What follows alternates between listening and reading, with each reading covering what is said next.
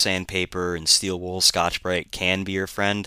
Don't use that stuff in the metal of your live firearm. But on a Denix, that would be the route I take. Beat it up a little bit, but don't make it look like something that survived an apocalypse.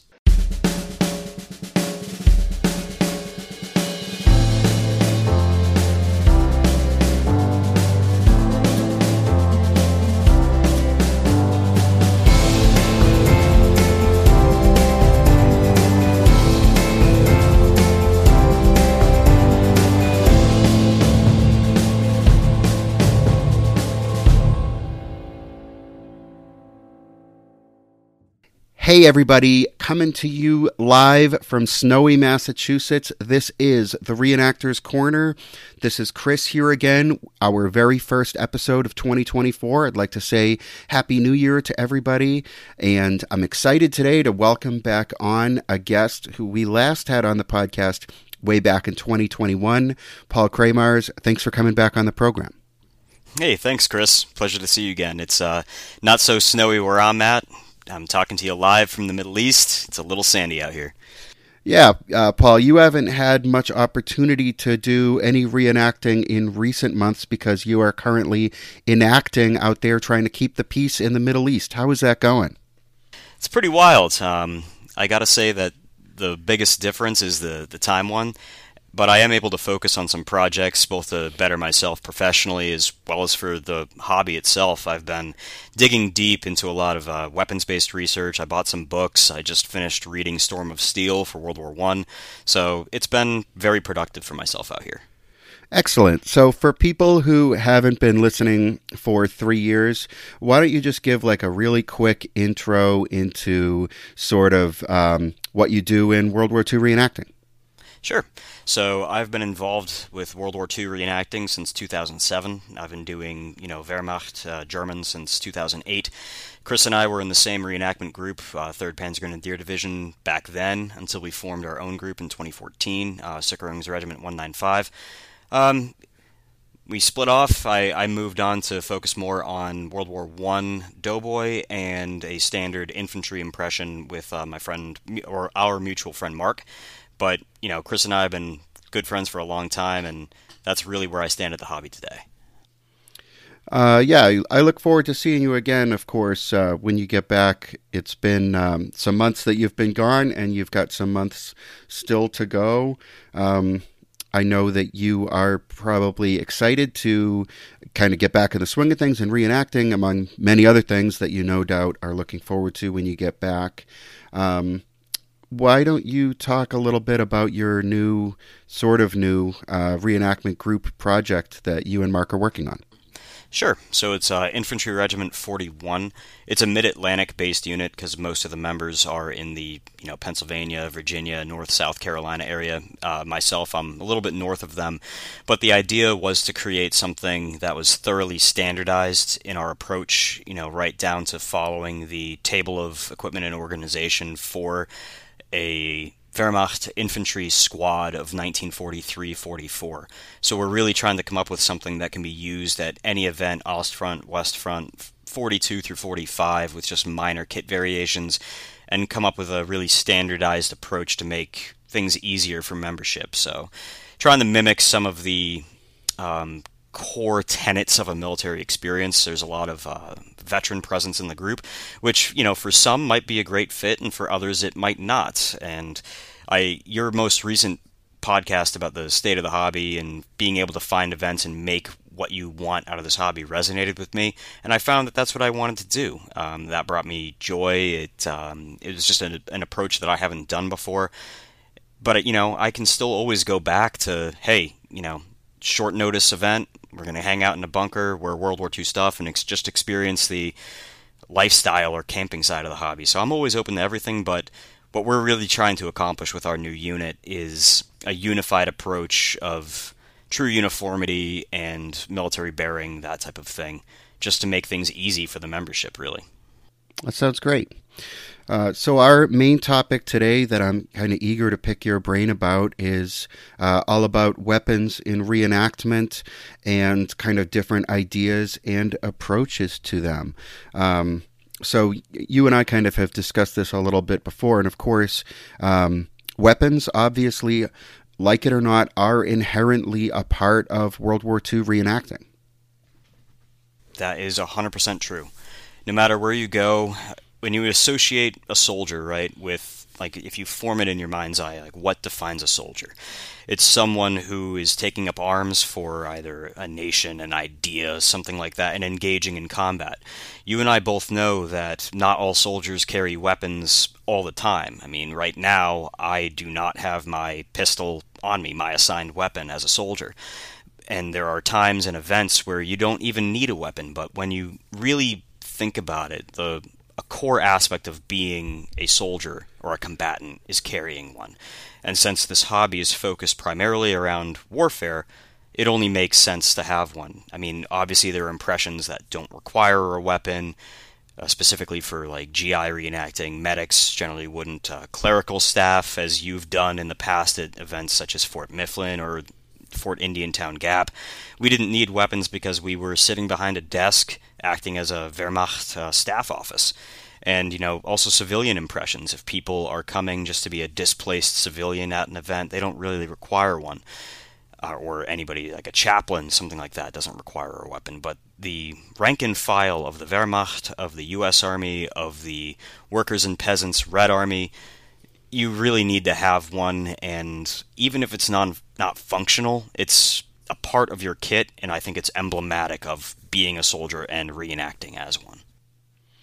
Yeah, you allude there to non-functional weapons that some people also use.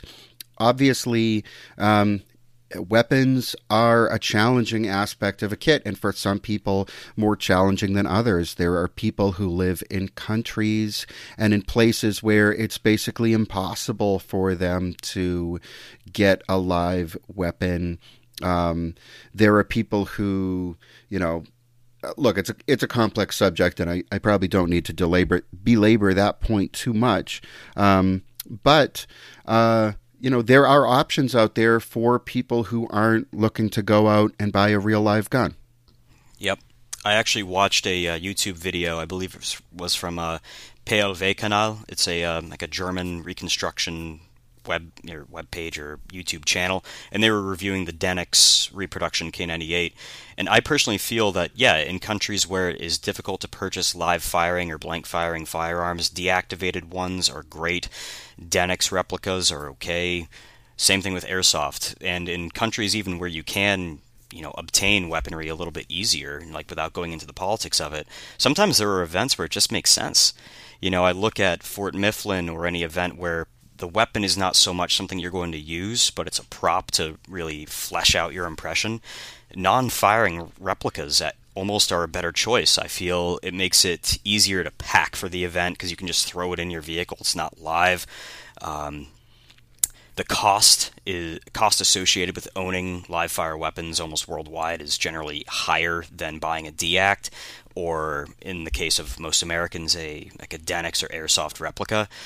And on top of that, too, if it's just going to be sitting, in a corner on a rifle rack, or if you're just holding it over your shoulder slung for guard duty, having a live weapon doesn't always, make the experience more realistic because you're just really holding the weight and getting the appearance of it all. And I feel at some public events that might be better. If you feel uncomfortable bringing a live weapon to a place, it's a great option for that. Or in the United States in particular, if you're traveling to states that aren't as amenable towards firearms, possession, ownership, or rights, it makes it easier to bring something into a state that allows for deactivated or allows for replica weapons, but maybe you don't have the permit to own it in that state for a live weapon, so you just bring the Deact, and you're able to achieve the look and feel of holding a live weapon when you're not bringing one with you. So that's my take on using either Deacts or replicas. I also believe, though, right, sometimes it's great just for, set dressing, right? When you take a look at this from a perspective of either a filmmaker or someone from that line of work, you don't always need something real to stand in the background. And we do this hobby for ourselves at the end of the day. And if having a full rifle rack of, replica weapons helps flesh that out, make it look more realistic, it improves the event for yourself and others that are looking in on it. And I just think it's an easier way to get the same result without having to bring a live one. But my ultimate feeling on it is a live one is always best. Yeah, I have a live K98 that I use for reenacting, my rifle that I use for tactical stuff when I do that, which isn't very often. But years ago, I think I realized that for me, for most of the events that I do, it makes more sense not to bring a live firearm for a lot of the reasons that you mentioned. It is sort of a risk and a liability when traveling. It adds a little bit of an extra element of something to be concerned about. The way that you're supposed to transport these things. There are laws that have to be complied with or ignored at your own peril. And I do have a deactivated K98 and a ZB30. Those are machine guns. And I also have airsoft K98 and most recently a Denix K98 that I've been using. And it just takes it takes some stress out of a lot of situations. I also, in my years of reenacting, I've been using the same K98, and I will tell you, the appearance of this weapon now is not the same as it was when I got it. Despite trying my best to take care of it, it's getting packed with my gear. It's getting thrown in the back of a truck. It's getting, it's bashing up against trees and rocks and stuff when I'm running around out there in the woods. And this thing is not made of titanium. It is the stock is a piece of wood, and I can see that it has scratches, even deep scratches and gouges that it didn't have when I got it. And I feel bad about sort of using this collectible thing as a toy in this way. The airsoft one that I had, Paul, that you actually helped me to defarb years ago, I carried that thing at countless events, and I have basically beat the shit out of that thing, and I don't have any emotion about it. I've practically used that thing up, and it's kind of whatever because it's not a real collectible thing. So, for me, the Denix Airsoft Deact route makes sense for basically any event where I don't actually have to fire the thing to do what I'm trying to pretend to be doing. You know what I mean? Exactly, and I agree wholeheartedly. You brought up really, the reality of using a collectible item, right? You and I have been reenacting long enough to remember the days when you could purchase a live fire K98 in the United States for less than $250. Now, I personally feel that the K98 or any weapon is the largest investment you need to make in building your impression.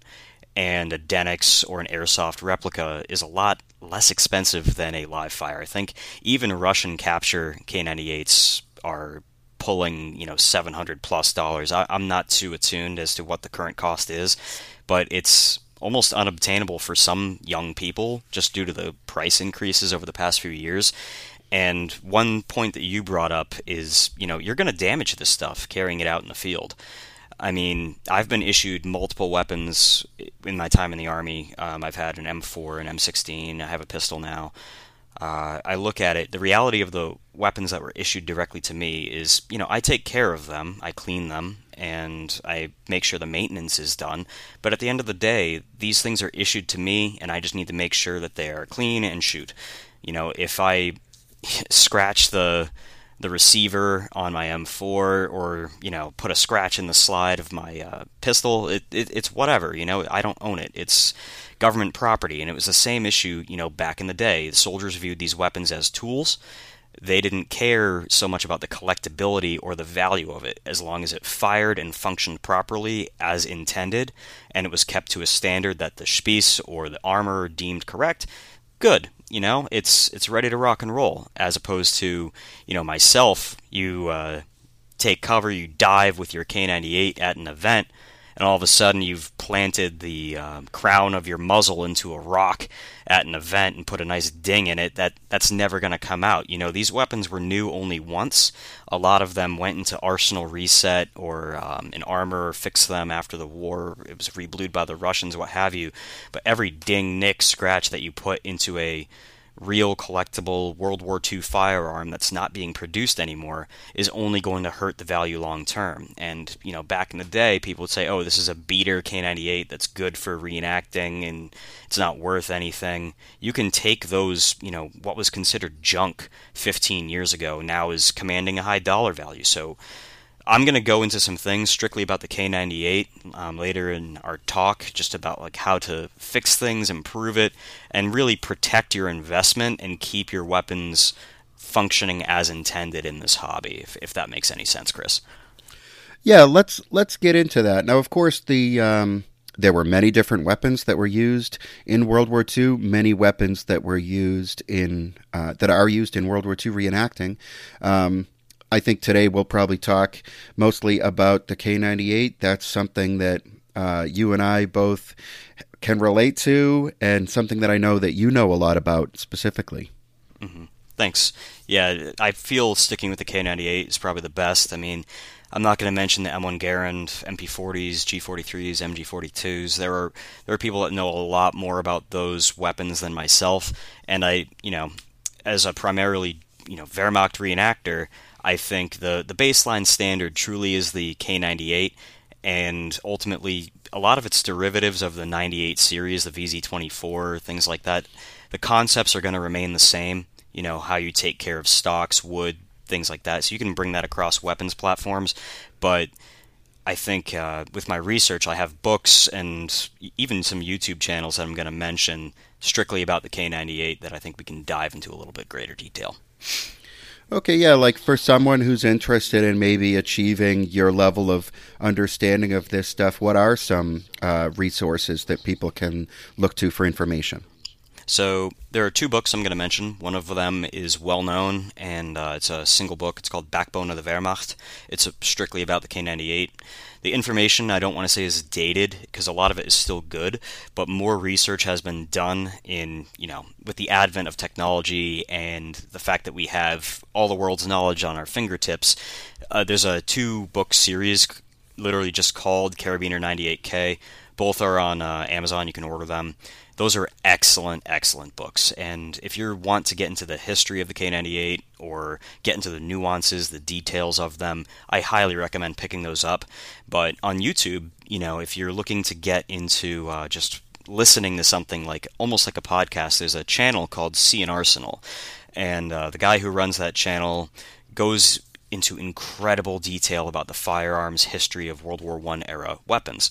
And granted, right, he doesn't talk about the K98 just yet, but he has an interesting 3-part series on the Gewehr 98, which, if anyone knows anything about the K98, it's pretty much the exact same rifle in regards to the receiver, the cartridge, the magazine housing. The only differences between it and the K98 are some cosmetic ones to include length, but it's the same action designed by the same man, Paul Mauser. So CN Arsenal is a great resource for firearms history. Their episodes are about an hour long, and they go into the full depth of the history of the development, issuance, and modifications of pretty much every rifle in World War I, and they're branching into World War II moving forward. So those are the places I would really start in learning about the K98 or any sort of weapon system. It's true of any facet of reenacting. Books are your friend. They're expensive, but probably the best investment you can make long term for learning. Sure. Imagine that someone is maybe new to reenacting, new to German reenacting, or World War II, whatever. They are looking to get a K98. Obviously, prices are kind of going to be what they are, but sort of beyond that, what kind of advice could you give someone, or maybe some basic information that might help them to get their first K98? Okay, so definitely look for deals. Ben Tracy is not a firearms guy, but everyone sees how much he's able to post and sell used reenactor gear on Facebook, right? So a great place to look for deals is people either downsizing their collection or exiting the hobby. Ask fellow reenactors if, hey, do you have a spare or something like that? Look for deals online. There are firearms website or sales websites online such as Gunbroker, things like that. Look at, past sales, what things have gone for. gun shows, gun stores are great, but you're going to want to look for deals for a reenactor one. Something maybe that has some cosmetic issues, some things that you can fix with relative ease. That's usually where I like to go. And, it's always good to look for variations of the K98 that might make more sense for your impression. And I'll get into detail on this with like a defarbing or correcting snippet in a little bit. But there are multiple different makers of the K98. There are differences between early and late war manufactured ones, and variants that you can look for are also where they were captured, right? Everyone's familiar with Russian capture, as they're known, K98s, which were torn down, re-arsenaled, reassembled, re-blued, and they're a mix match of parts, but they're collectible now just because of scarcity. There are only so many K98s are made.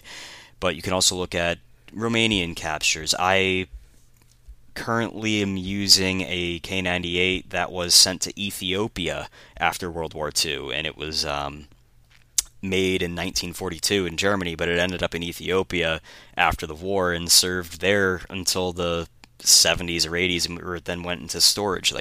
Those are the types of variations you can look for better deals if they're a little bit more beat up, or if things such as the original arsenal manufacturer markings were scrubbed off, or the Waffenamps have been punched, peened, or sanded, ground off. Things like that are what I would look for in a reenactor rifle, things that do make it less collectible in its own right, because you're not going to feel as bad about using it in the field. And collectability really is something that's dependent on the user, right? Things that weren't collectible 10 years ago are collectible now. Who knows what's going to be collectible in the future? Who even knows what's going to be available in the future? So my advice for people looking for something new is find something that is functional. If it has minor cosmetic issues that you're willing to put in the work and fix yourself, go for it. I often look for things such as, oh no, it's missing the rear sight leaf spring. I can buy that part for $15 and get it up and running again. Oh no, the bluing has been completely worn off or wire wheeled off. I can rust blue that thing and make it look not brand new, but I can bring it back to a standard that an armorer would feel confident in issuing to a soldier. Or, broken stocks, you can get a new stock. That type of stuff is what you're going to want to look for in a reenactor grade K98. Another thing to look for, right, since we're using these things in the field and we don't so much care about the accuracy or precision of these weapons anymore, take a look at the bore. The number one way to kill the value of a firearm is if it has a bore that looks like a sewer pipe. And Chris, I think your K98 has a bore similar to that. You look down it, it's pitted, it's worn, the rifling's barely gone. If you take the bullet end of a cartridge and put it in the barrel from the end as opposed to the chamber, if I can recall, your rifle will pretty much swallow the neck of a cartridge. It's worn out, so you're not going to shoot well with it. What harm is there in putting blanks down that barrel for the next 10, 15 years, If I can recall, that's what your K98 was, at least. Yeah, I still am using the same K98 that I got when I started reenacting, and I really lucked out because I think it's like the perfect reenacting weapon. I didn't get to pick my K98. I ordered it from an ad in Shotgun News through a friend with a CNR license, so I didn't know what was going to come in the mail, and then I got this thing. It has the Waffenamps peened off, which I knew that it was going to have. It's a Romanian capture thing. It's got some repairs to the stock, which I think are almost certainly post-war repairs. And like you say, the bore of my rifle is basically shot out the thing. If I have shot live with it, and it just bullets impact like sideways at targets 15 feet away, it's not really it's not something that really could be used for shooting anymore. But the advantage is that this extremely well-worn 1937 K98, I don't know whether it's just that it was used so much or what, but there's like no blanks that don't work in my weapon. So my weapon will shoot any blank. It's perfect for reenacting. I can't really hurt it much more than it's already suffered, with years of use in the Wehrmacht and then whatever happened to this thing in Romania. But of course, like I say, I just sort of lucked into that. It wasn't even, something that I could pick, but that was a very different era of K98 purchasing. I think it was $180 through an ad in a magazine, you know? Yeah, even adjusted for inflation, that's nothing compared to what they're going for today. And as I said, earlier, when you're looking for deals, the best places to look are from other reenactors, really. I recall back in the day, there were some guys in our old group that could help facilitate. If you needed a rifle, they had 5 because, in 2002, they bought 10 of the things for $150 each. So I think I bought my first one, which sadly I sold a few years ago for, I think, $350 in 2008. And if I tried to buy that rifle today, it would probably be in the $750 to $800 range. But getting into your own one, right? And getting back into condition, the problem is, when do you see a weapon in World War II that is showing 70 plus years of use? A lot of times we go into, hey, is something more authentic to be used and beat up and show signs of wear? Yes, it is. But a lot of times you see this with people redoing helmets or taking aging or distressing of their uniforms to an almost silly extreme, right? Where something looks like it has been abused for 70 years, not abused for 4. It's just like the level of the level of surface patina that's been added to the weapon after 70 years of various people touching it and stuff like that sometimes looks kind of out of place. What are your thoughts on that, Chris? Because I know you can make a helmet look silly because you're trying to replicate something that has been in a humid cellar or a dry attic for the past 70, 80 years versus just trying to make something look field-worn. Do you feel the same would apply to a weapon? Because I certainly do. It's just really tough with real weapons because these things sort of are what they are. They are original things that survived World War II. They have a collectible and a historic value that I think needs to be taken into account when any changes are made to these things. And so, we can't, this is why I'm so kind of glad to have you on the podcast talking about this, because I think it is a complex it's a complex thing to think about. It's not like a reproduction uniform or even a repainted helmet shell where you can just kind of do whatever to this thing and it's going to be what it's going to be. I mean, we really need to sort of respect the historical integrity of these things, respect the collectible value, while also trying to present something that is as realistic as possible from a reenactment perspective. Mm-hmm. And I think this gets into sort of correcting or maintaining a weapon, or in this case a K98, that looks plausible, it looks realistic, it makes sense. I can get into conservation on this real quick. I mean, a lot of people, if they purchase a Romanian capture, or in my case an Ethiopian used weapon, it's going to have a lot of surface rust on it, and a lot of people interpret that as patina, right? And there's a great video on YouTube called Conservation 101 Stop the Decay by Mark Novak. His channel's called Anvil, and he goes into detail as to, what rust really is in the eyes of collectors. For a lot of things, patina really is active rust that, even though if you put oil on it, it's still eating away at the metal. And there are ways that you can preserve, conserve, and maintain your reenactment weapons and make them look a little bit more plausible to have been, 5 years of heavy wear versus 70, and not take any value away from it. So when it comes to defarbing or correcting, any of these weapons, I think it does matter, and I think it should be done because it's part of the process of conserving and maintaining things for future use. It's resetting things to a usable standard. You can sometimes even increase the value of things by making it more correct to what it should look like. I mean, some would argue that Russian captures on their own have their own history and you shouldn't modify them, but they're wrong for portraying a World War II soldier. Let's just face the facts. So I think, small corrections that people can make should be welcomed, and if you're going to make them, sometimes you just keep the original parts because you can swap one for one and you're not really hurting anything. But the reason why I think it matters, right, is how often have you and I both seen conversations on, be it Facebook, Discord, forums, the long dead forums from back in the day?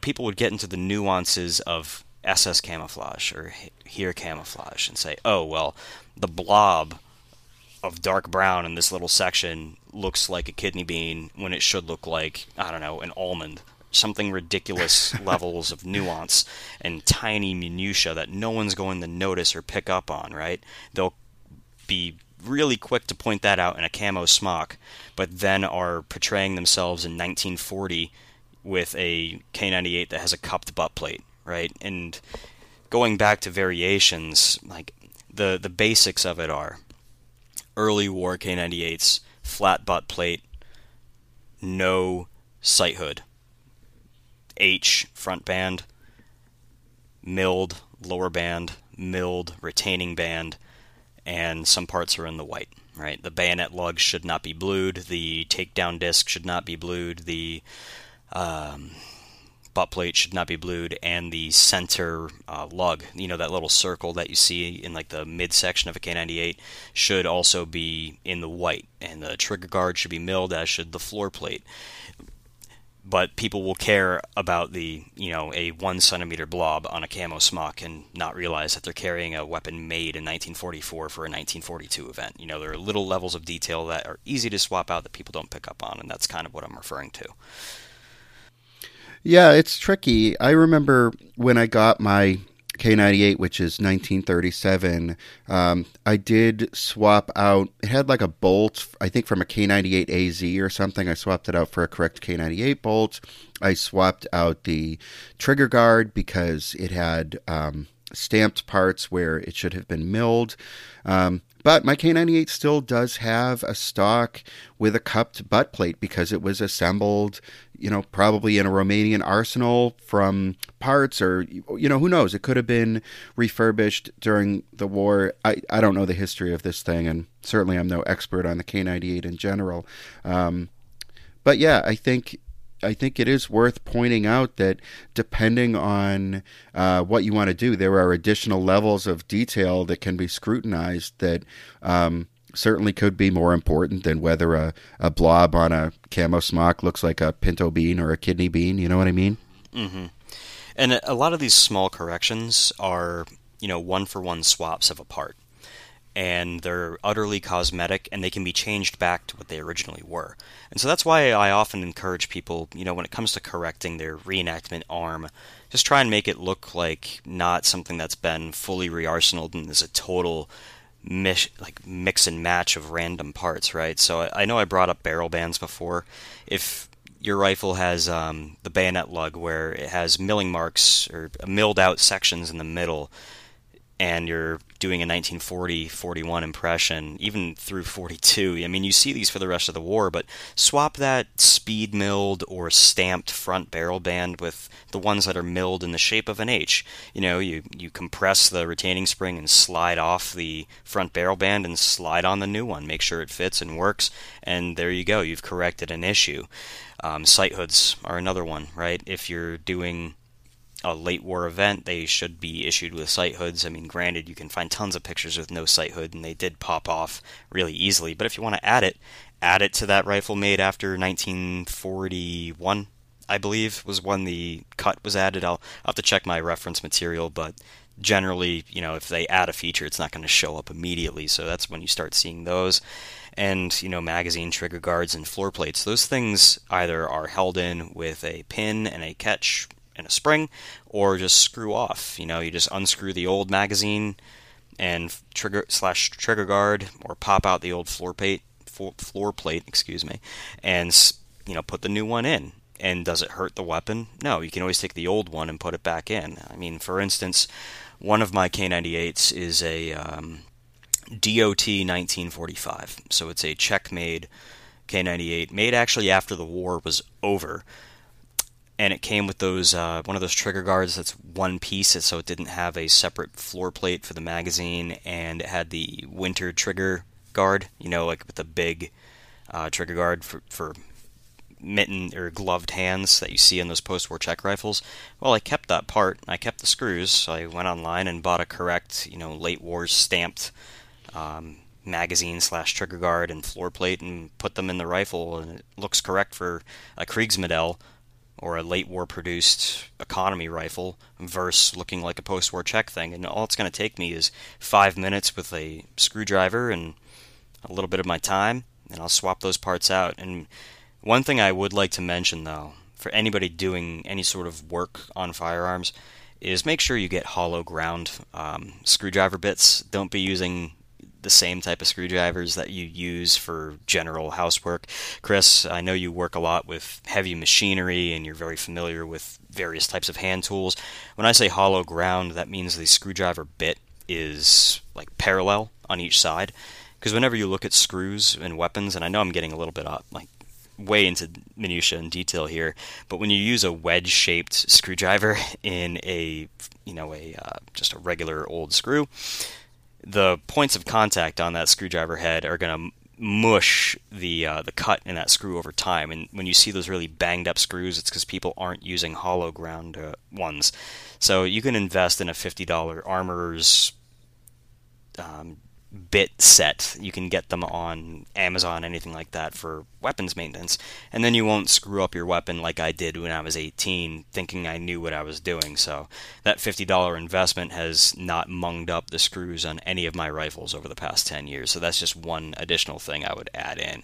And I'm sure, Chris, since, once again, as I said, you're familiar with heavy machinery, if you're using punches, anything like that, make sure that they're not going to mar the metal if they're brass or aluminum, something like that, something not as strong as steel, that way you're not going to destroy any bluing if there's anything on your collectible firearm, So for anybody doing any of the work that I'm describing, put some thought into it, right? Because if you're going to mess up, a lot of the times it's because of the tools you're using or you're trying to rush it. Take your time, be patient, use the right tools, and read up on it before you try and execute anything. That's just my opinion, at least. I use a screwdriver set from a company called Chapman Manufacturing, and I actually got a set of screws, a set of bits that they put together for typewriter mechanics. And it's hollow ground bits, and I use this for all the stuff that I do. I use this for firearms. I use it for sewing machines. I've bought some other bits. They make them in a huge range of widths and lengths so that you can buy a bit that exactly fits whatever screws you need to be working with. And it definitely saves these antique and often unique screws from damage from using regular screwdrivers, or worse, what I used to just use screwdrivers like from the dollar store. And in fact, I still do use those sometimes, where I'll modify the dollar store screwdrivers by grinding them so that they are exactly what I need them to be. But usually I use the bits from Chapman. Modifying a tool, I'm really happy that you brought that up, because I don't know the actual term, but maybe it's a spanner type nut, something like that. But the recoil lug in the center of a K98? Kriegsende used to sell a particular bit that would assist in taking that down. Otherwise, you'd have, try and force the prongs of needle nose pliers into them and twist from there. But modifying some cheap screwdrivers from Harbor Freight or the dollar store, something like that, sometimes can help you in anything firearms related in creating a custom tool to do a very specific job. And sometimes I feel that makes the most sense, and I'm glad you brought it all back to typewriters too, because those will have, precision, fine threaded screws, just like you would see in some weapons, and you got to be very careful with them to make sure you're not stripping the head or putting them in wrong and just munging up the screw entirely. So I'm very happy that you brought that up, because that's something I actually forgot to write down and to mention, so thanks. I think, though, that for larger projects, that same mindset almost comes into play. So, we talked about swapping out small parts to make something look more believable towards the era it was manufactured, or, like, let's say you have a Romanian capture and they have the incorrect front barrel band from, like a VZ24 on a K98. Like, yeah, it technically works, but it's wrong, so swap it out. Like, we went over how to change that stuff, but sometimes you do need to build your own tools for larger projects. And larger projects for me are things like stock refinishing, rebluing, which you can, in fact, do at home without extremely caustic chemicals, rust bluing, conservative or conservation boiling of parts, and even building stuff you can do at home if you really create the right tools for it. And this is going to sound really surprising, but Chris, you and I are both from New England originally, and so I'm sure you're familiar with a lobster boil, right? Sure. Yeah, All clam right. boils. I do enjoy a good seafood boil. Oh man, I haven't had seafood in the longest time because where I'm at, honestly, I do not trust it. But like a big stock pot, something like that. You know how if you're boiling large amounts of seafood, you have the propane burner with like the big stainless steel. I'm at loss for words. Like, I don't want to say bucket, but you know what I mean. Pan, what have you, on top. Yeah.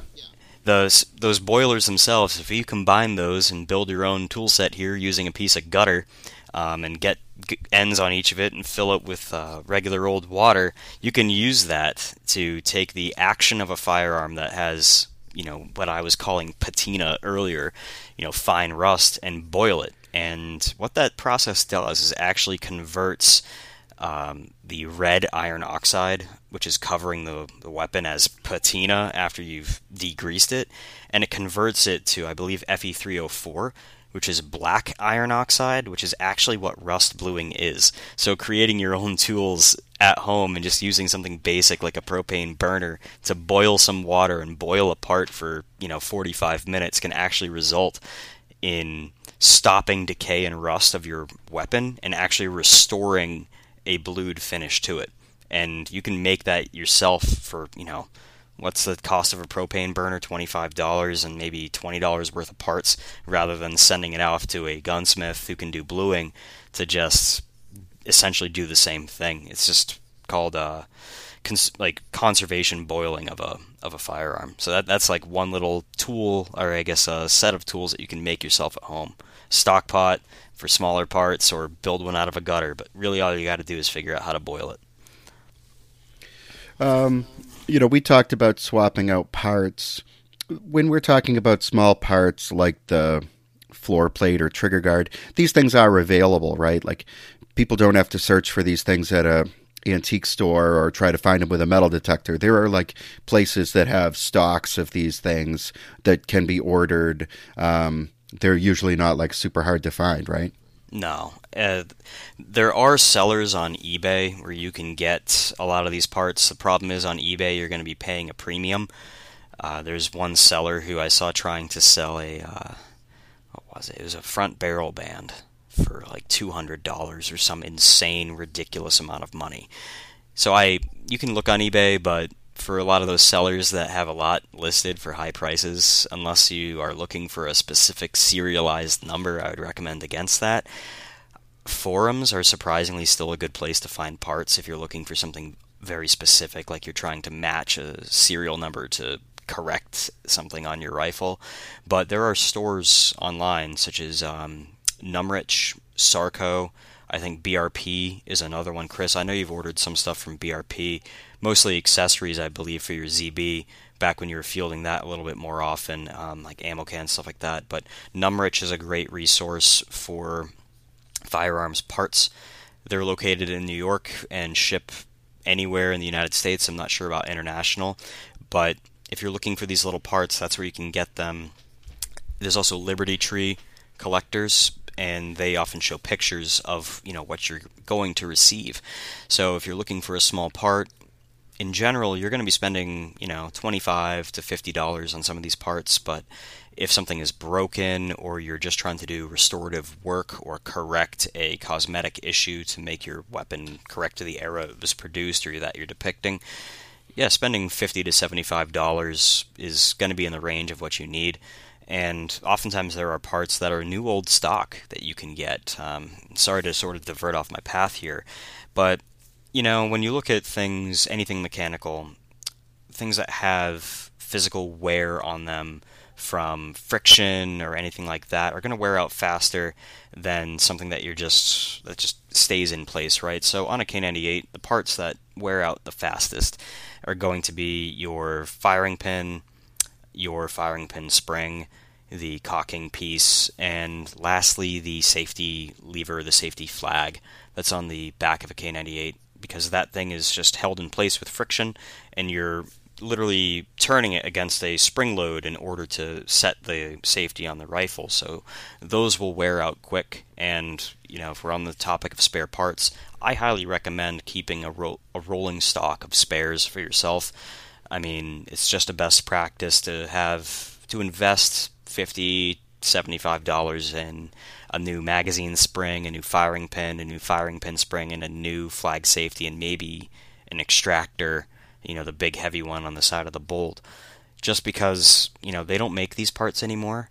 Availability, I can't tell you if in 5 years you're still going to be able to find them. So now's the time to keep and maintain those parts. This isn't like holding on to a hoard of rifle parts. I'm just talking about the bare minimum in order to keep your rifle firing and keep it functional in the context of this hobby. So that's where I would go for parts and what I would buy in what order, just so that you have the right spares on hand.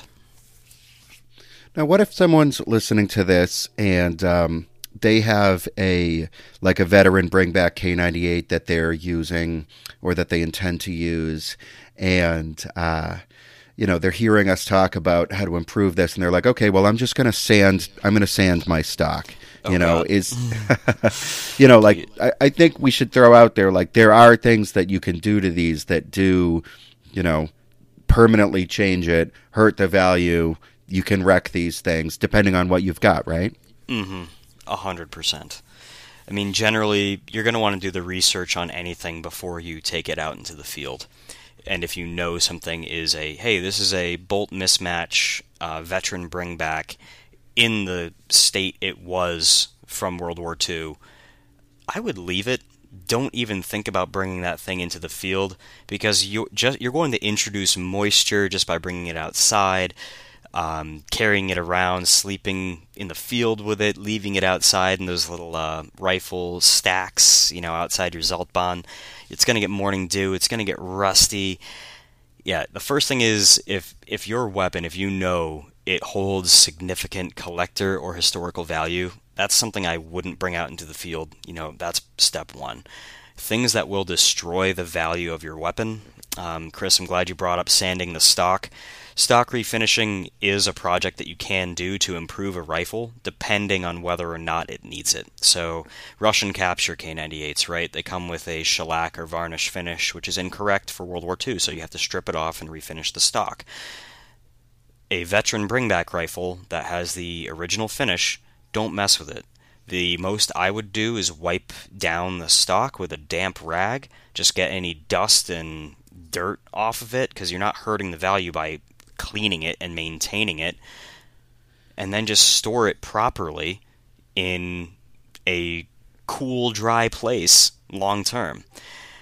I mean, sanding a stock, unless it is something that really needs it or is like an unfinished piece, I recommend against it. And if you are going to sand it, be light and gentle, and because most of the time you don't need to actually sand a stock. I mean, I looked up recently how U.S. 1903 Springfields and 1917 Enfields, how the stocks were finished for service in World War I. There's a whole book on what the process was in actually building the 1903 Springfield from Springfield Armory. You can read step by step. And for these U.S. weapons, and I feel this can translate directly over to the K98 in wartime conditions, the stocks were milled out, sanded, just enough passes to get the chatter marks of the stock making machine out, so they weren't sanded to a high polish, and then they were dipped once in boiled linseed oil and sent out. These are military weapons. They're not hunting weapons. They're not designed to be luxurious in any capacity. They are designed to be functional and work. So if you're going to try and improve something by taking sandpaper to it, think twice before you do. Another big challenge that I would see for people to overcome when they're trying to improve the look of something or make it just look better is putting on improper stock finishes, such as True Oil is the name of one of them that I've seen used. And that's not so much an oil finish, it's actually a hardening varnish. And yeah, it makes a smooth, shiny finish, but that's one, incorrect for a military-issued weapon, and two, just not right for a K98 in any sense of the word. Other things I see are people taking sandpaper to the metal, trying to get rust off. I brought up doing conservation on the metal by boiling it and converting that rust back to bluing.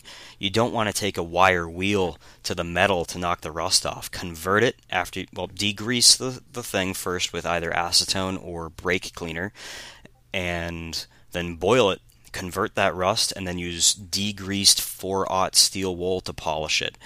You don't want to take any of this stuff to a wire wheel or a buffing wheel, because you're just going to ruin the finish, ruin the collectability, and make it not look correct. Something shiny and nice like that is not what you would see in the hands of a soldier. These things are meant to be not finished poorly, but they're meant to be, it's a utility weapon, right? And something even done to a utilitarian finish can still be innately beautiful. It can still have a high degree of polish or a high degree of, workmanship put into it, but it's not what you would see on like an English hunting shotgun from the turn of the 19th to the 20th century. So you really need to contextually look at, when was this thing made, why was it made, and does this make sense before I decide to kill the value on it. Yeah, it's definitely one of those things where this may be easier said than done, but I really do think that if somebody has a weapon, and unless you really feel confident that you know everything kind of there is to know about it, it's best to consult with maybe somebody in your group or another reenactor friend who might have more knowledge about this stuff and who might be able to tell you, okay, yeah, this one is a good candidate for stock refinishing versus this is something that you want to try to keep all original as much as you can. I agree 100%. And nothing can destroy a weapon faster than taking it to an event site like Newville, or both you and I went to the Stalingrad event in 2020, just slamming things into concrete, banging it against stuff. You can break these things pretty easy, even I've seen people break the stock. Yeah. That's a worst case, kind of a worst case scenario, but that happens. Oh my God, we were actually both there when it happened, thinking about it. Yeah. So Willie, our friend Willie, Willie Graff, he had a K98. It was original stock, live weapon, and we were doing bayonet drill against, if I can recall, it was bales of hay, like not even bales of straw, just bales of hay at an event in the winter in, I want to say, 2015. And, he plunged the bayonet from the end of his rifle into the bale of hay, and just that action, for some reason, was enough to crack the stock at the wrist. And he just had a two-piece stock for the rest of the event, and his weapon was toast. I think he ended up having to ask a friend to, buy a stock off of them, because where that break was, you can't fix it after. Well, you can fix anything, but that's a very arduous project and probably not worth it for something that had lost its collector value in the past. But yeah, I've seen it just crack in half, and going back to what to look for, looking for deals and just looking over something when you're going to buy it. If stocks have cracks or anything like that in them, look into what it takes to either repair it or replace the stock, because that can be something you can use as leverage to make something a greater deal. But if you don't know how to fix it, it can become a liability in the field, and you'd rather own and maintain an asset and not carry around a liability, if that makes any sense. Paul, we are going to run out of time here, but I wanted to make sure before we go here to talk about defarbing like a Denix K98. What is kind of your thought and process on doing that? Okay. So it's similar to what you look at for a Russian capture or any sort of post-war use K98. Denix K98s or airsoft ones, you got to look at the real thing, look at pictures, handle a real one. The quick and dirty way to do it, right, is the butt plates on Denix or airsoft should be in the white, so just grind off, sand off, scrub off the finish on the butt plate. The bolt disassembly disc, which is that little disc in the stock, that should also be in the white, so leaving that as bare metal is the way you should do it. The stocks themselves are often going to have a poly or shellac finish, so scrape that off, stain it, and give it an oil finish. And another thing I would do is the metal on Denix and a lot of airsoft replicas is usually a zinc-based pot metal, anything like that. I would get creative in using paints or maybe graphite and then clear coat over the base metal to give it more the appearance of blued steel.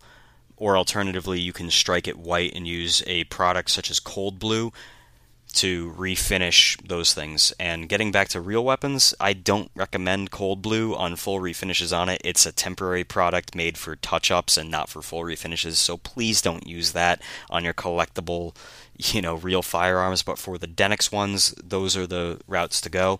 You can also swap some of the small parts with real ones on some of them, so like the front barrel band on a Denix and the bayonet lug, I believe, are actually just one mated part. So if you replace the bayonet lug and front barrel band on the stock of a Denix with a real one, it could improve the functionality and realistic look of it. One thing to always never forget as well is the sling itself. Have a good quality sling on any of these things, and that also improves the look. But for Denix ones, it's really just going and making the metal look a little bit used. This is when sandpaper and steel wool Scotch-Brite can be your friend. Don't use that stuff in the metal of your live firearm. But on a Denix, that would be the route I take, and just beat it up a little bit, but don't make it look like something that survived an apocalypse. We'd take out some of our pictures from our events and we'd be sharing them with the veterans, and they would say, I don't remember who this was, and then we would say, no, that's us. A public show battle is a scripted battle where the Americans always win. It is the worst thing imaginable when you're in it. I've always loved helmets from World War II, and that has snowballed into, I want to get a helmet from every country from World War II. I'm insane. The Reenactors Corner, bringing history to life. All right, Paul, we are out of time. Thank you so much for coming on and sharing some of your insight on this today. It's been great talking to you, and hope you stay safe, and I really look forward to reenacting with you again when you get back. I look forward to reenacting with you too, Chris. Hopefully it's not too hot the season I return, because I'll tell you one thing, I'm longing for the snow. I haven't seen it in a year. Yeah, it's right outside my window right now. What a difference, the two places where we happen to be at the moment. So, awesome. Anyway, thanks again, Paul. And thank you also to everyone who supports us via Patreon. Without your help and support, we wouldn't be able to keep this podcast running. So to Paul and everybody out there, I will see you in the field. See you in the field, guys. We love hearing what you think about the podcast, so why not reach out to us on Facebook or Discord? Just search for The Reenactors Corner, and you'll find us there. And if you've enjoyed this episode, please consider supporting us via Patreon. Your generous contributions, no matter how big or small, really do keep us on the air, and you'll also get regular additional exclusive episodes as a thank you. You can find details of where to find us on Patreon in the show notes. Thanks for listening, and we hope you'll join us again next time here on The Reenactors Corner.